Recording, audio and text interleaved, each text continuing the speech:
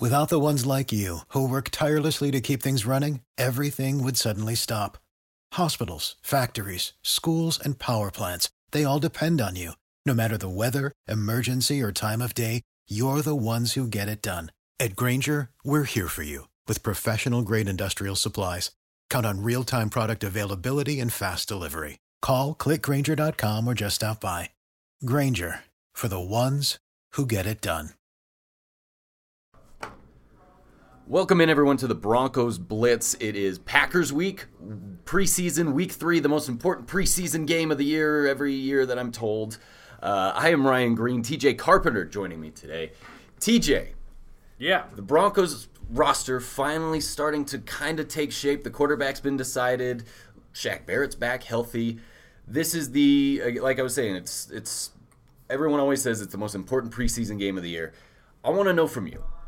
Is there anything that you can see from the Broncos this weekend against the Packers that will change your opinion about what the team is going to be like this year? No. I mean, they are what they are, right? Yeah. They're going to be an elite defense that is dragging a terrible offense through the course of the season. So that's going to suck to watch. That's going to suck for football fans in general, but especially Broncos fans.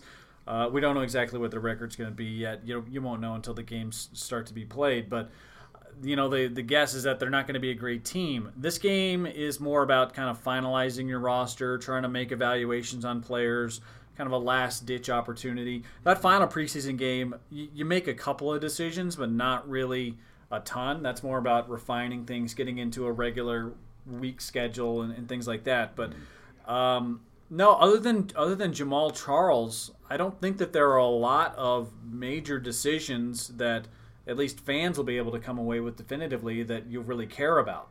Jamal Charles is a former elite player in this league. There are no other former elite or currently elite players that are going to determine anything in this game. So, this game is important for a lot of reasons, but none that I think fans would really care about. Nothing that's going to change the dynamic of the team of the season. Right. I would agree with that. Let's stick with Jamal Charles really quick. Does he make the roster in your mind? No, not at this point. I mean, unless he shows something really spectacular against the Green Bay Packers, I think that he's not making the team.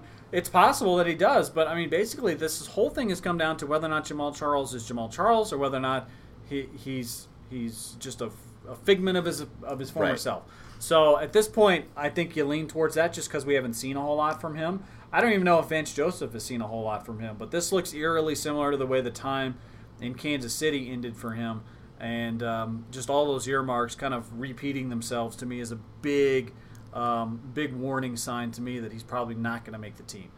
So I've been thinking about this. Do you think it's fair that they've given him just pretty much this one game to prove himself? I mean, he's had a long track record, in a very good career out in Kansas City, one of the best running backs they've ever had. Yeah. It's just been really 2 injuries that have, halted his career. Mm-hmm. Do you think that he kind of just deserves more of a shot than just one preseason game? Well, that's the balancing act that they're right in the middle of right now. They're trying to keep him healthy for the season. Right. Yeah. So if you put him out there enough times to say you got to prove yourself, we're going to give you plenty of opportunities to prove you can still play. That's why I said on the morning show on Thursday that look, this is one of the few opportunities in which you can make a call on a guy based off of one preseason performance. Right. Because it's basically all or nothing with him. If he looks like he can cut, if he looks like he's Jamal Charles of old, he makes the team. And you only need one series to show that. Right. If he's not, and he looks like he's rounding off his cuts, he doesn't see the field as well, he doesn't look great, and he's really concerned about his knee, he's not going to make the team. So, heaven forbid he gets re-injured. And I think that's maybe the main concern for the Broncos, is that they put him out there and he gets hurt and then it's over with them. The decision's made for them. Right. I always thought that, even though he's a pro, he's a seasoned veteran, he's had this knee injury before, I thought, at least give him 2 games. The first game I would kind of let him get all the jitters out. I think any player would be just a little cautious his first game back after what he's been through. But, the Broncos really aren't in that kind of wait to see if a veteran running back is going to be what he was, because at the age Jamal Charles is, he's still depreciating no matter what injury he had before. So I think I can see both sides of the argument. I just thought that Jamal Charles kind of deserved a little more leeway, but again, I get it's a business and it's a business decision. And so you're right, that is one player I'm definitely going to be watching for this weekend. The other thing I'm going to be looking for this weekend is, now that Trevor Siemian is the starting quarterback, I want to know what Mike McCoy does with that offense. Throughout the offseason, you heard that Mike McCoy was brought in to tailor to Paxton Lynch's needs, try and unlock this quarterback that could be the future of the team, and Trevor Siemian wins again. We never really heard what scheme Trevor Siemian is comfortable in. Do you expect a Kubiak type under center the majority of the time, or do you expect Trevor Siemian to try and run McCoy's kind of open offense? Yeah, I think they're going to run an open offense. I think it's going to be a less sophisticated version of what you see in Kansas City. There's going to be less moving parts. There's going to be fewer formations, fewer. The personnel groupings are going to be mostly the same, but I think that generally speaking, you look at what Kansas City does, and McCoy's going to run something similar. They have a similar skill set at quarterback there. They have similar, pieces they can move around in the offense and things like that. But yeah, it's going to be simplified. It's not going to be as complex as other open offenses are, but it will be an open offense. They're going to try to run the ball a lot, but I think you're going to see them run the ball out of a lot of different looking formations. Okay, so when the season comes up, do you expect the McCoy offense to be better than the Kubiak offense was last year in terms of just performance game to game, or do you expect this team to kind of struggle learning the McCoy system again, Trevor learning the McCoy system, and you're going to kind of get the bland stretches of offense that we saw last year? Yeah, well, you're going to get bland stretches of offense because this offense isn't any good. So, that's the first thing. That's right. There's only so much McCoy can do with what he's given, right? Yeah. So he's going to run the ball a lot. He's going to try to get the wide receivers involved in short yardage throws where they can get yards after the catch. We'll just have to wait and see. I'm not exactly sure what this offense is going to look like, but if you're expecting fireworks, you're going to be disappointed. What's the peak for the offense? Top 15?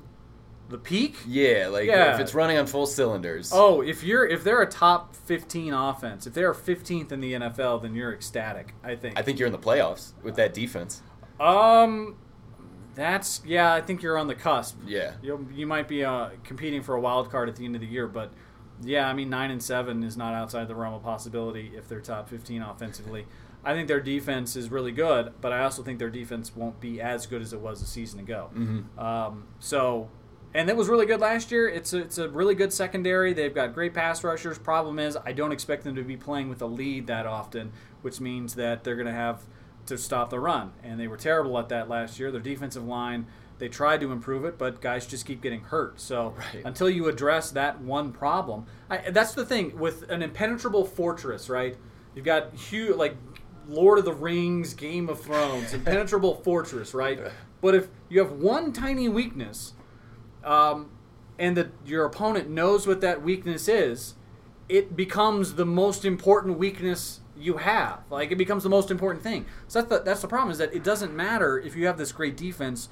If there's one problem and everybody knows it, and they attack that one problem over and over and over again, it becomes a bigger and bigger and bigger problem because the other aspects of your defense become totally irrelevant because they're not even being attacked. So the secondary being really good and the pass rush being really good is great if you have a lead. But how often will they have a lead this year? It's especially late in games, I don't expect them to. So that's going to be their biggest issue. All right, there you go. TJ says that the Denver defense is the Death Star. And they just that's have right. This one little That's right. That's just the little exhaust port. Pull it up. All right, so going back to the offense, what is the brightest spot on this offense? Is it D'Angelo Henderson? Is it the fact that you still have Emmanuel Sanders and Demaryius Thomas? Yeah, those three are up there. That's pretty much it, yeah. Well, I think their running backs are really good. As much as I think Jamal Charles could make it better if he were healthy and ready to go, D'Angelo Henderson has been great. Mm-hmm. I wouldn't be the least bit surprised if he is getting more carries than C.J. Anderson by the end of the year. And that's nothing against C.J. Anderson, but we've seen him with injury issues in the past. That's a big concern, obviously. But I think they've got some weapons there, and they'll be able to run the football really effectively if guys can stay healthy. Their offensive line, they've improved that, which is good. That'll help Trevor Siemian certainly in passing situations, but more so than that, if you're a run-based offense, which I believe this one will be, that interior between the tackles is really important. They've gotten better at those spots, and I think that'll help them in the running game. Mm-hmm. All right, give us one more player you're watching this weekend. Let's see here. One more player. Jamal Charles is really, really big. Also, the tight ends. We haven't seen much from them. Right. I can't remember a pass thrown to them. Right. So yeah, I'm kind of curious how much Trevor Siemian and in the offense utilizes them. Virgil Green has been a long-time Bronco. Oh my gosh, yeah. But a lot of people are talking about him potentially getting cut. So I think if there's always one surprise, he could be it. But I think he makes this team. He's better at catching the ball than I realized based just watching him out of practice. After that, it's Hireman and Derby. Those are your three tight ends. I want to see something from them because they need to be a bigger aspect of the offense than they've been. Absolutely. I'm literally going to go check the preseason stats for how many receptions the tight ends have had because until you said it, I just can't remember because that was one of the position battles. Like you were saying, Virgil's always been the athlete that doesn't really do anything on the field. Jeff Hireman was a guy with a lot of hope that hasn't done anything. AJ Derby has been somewhat of a dark horse. What people think he could be the starter. Like you said, like some competitions in camp have settled themselves. Tight end seems still open because we just haven't seen anything in the preseason. Yeah, we don't know what they're capable of doing. The offensive line has worked itself out for the most part. You're still looking at your left guard and trying to figure out exactly what you have there. Whether or not Alan Barber is going to be a starter, is going to be a backup. Right. I think those are still questions you have. But, the tight ends, I think sometimes in the past have been overlooked. But in 2017, the tight end has become a really important aspect of most NFL offenses. And especially with this offense, if they're going to be predicated on short passing routes, your tight end has to be a part of that. Because if you're just going outside the numbers the whole time, defenses will pick up on that very quickly and root it out. So your tight end needs to be versatile and needs to be effective in your offense. Because if he's not, then your offense it becomes one-dimensional. Yeah, which this Broncos offense might become. Yeah, that's entirely possible. Yes, entirely. All right, if you're Vance Joseph, how long are you keeping the defensive starters in? Probably a half. A half? Yeah. All right. Probably a half. That's a good amount of time. Yeah. Even Von Miller a whole half, or? Well, I mean, you can kind of pick and choose with that defense. You don't need to see a whole lot from them, but you also need to get them into game mode. So I think that probably a half. You don't stretch it 3/4. A lot of times you'll see starters play 3/4 in these games. I think you reduce it to a half or maybe a quarter and a half or something like that. All right. There you go. That was this episode of Broncos Blitz, the preview episode of the third preseason game for the Broncos against the Packers. So excited. The first home preseason game. Come on. Yes. The stadium permanently known as Sports Authority Field, Authority Field. Like, that's it's right. It's just always going to be that. Sports Authority isn't paying anything. To pay, I would love it if they just don't repair or clean the sign so that the sign also reflects the bankruptcy of the company.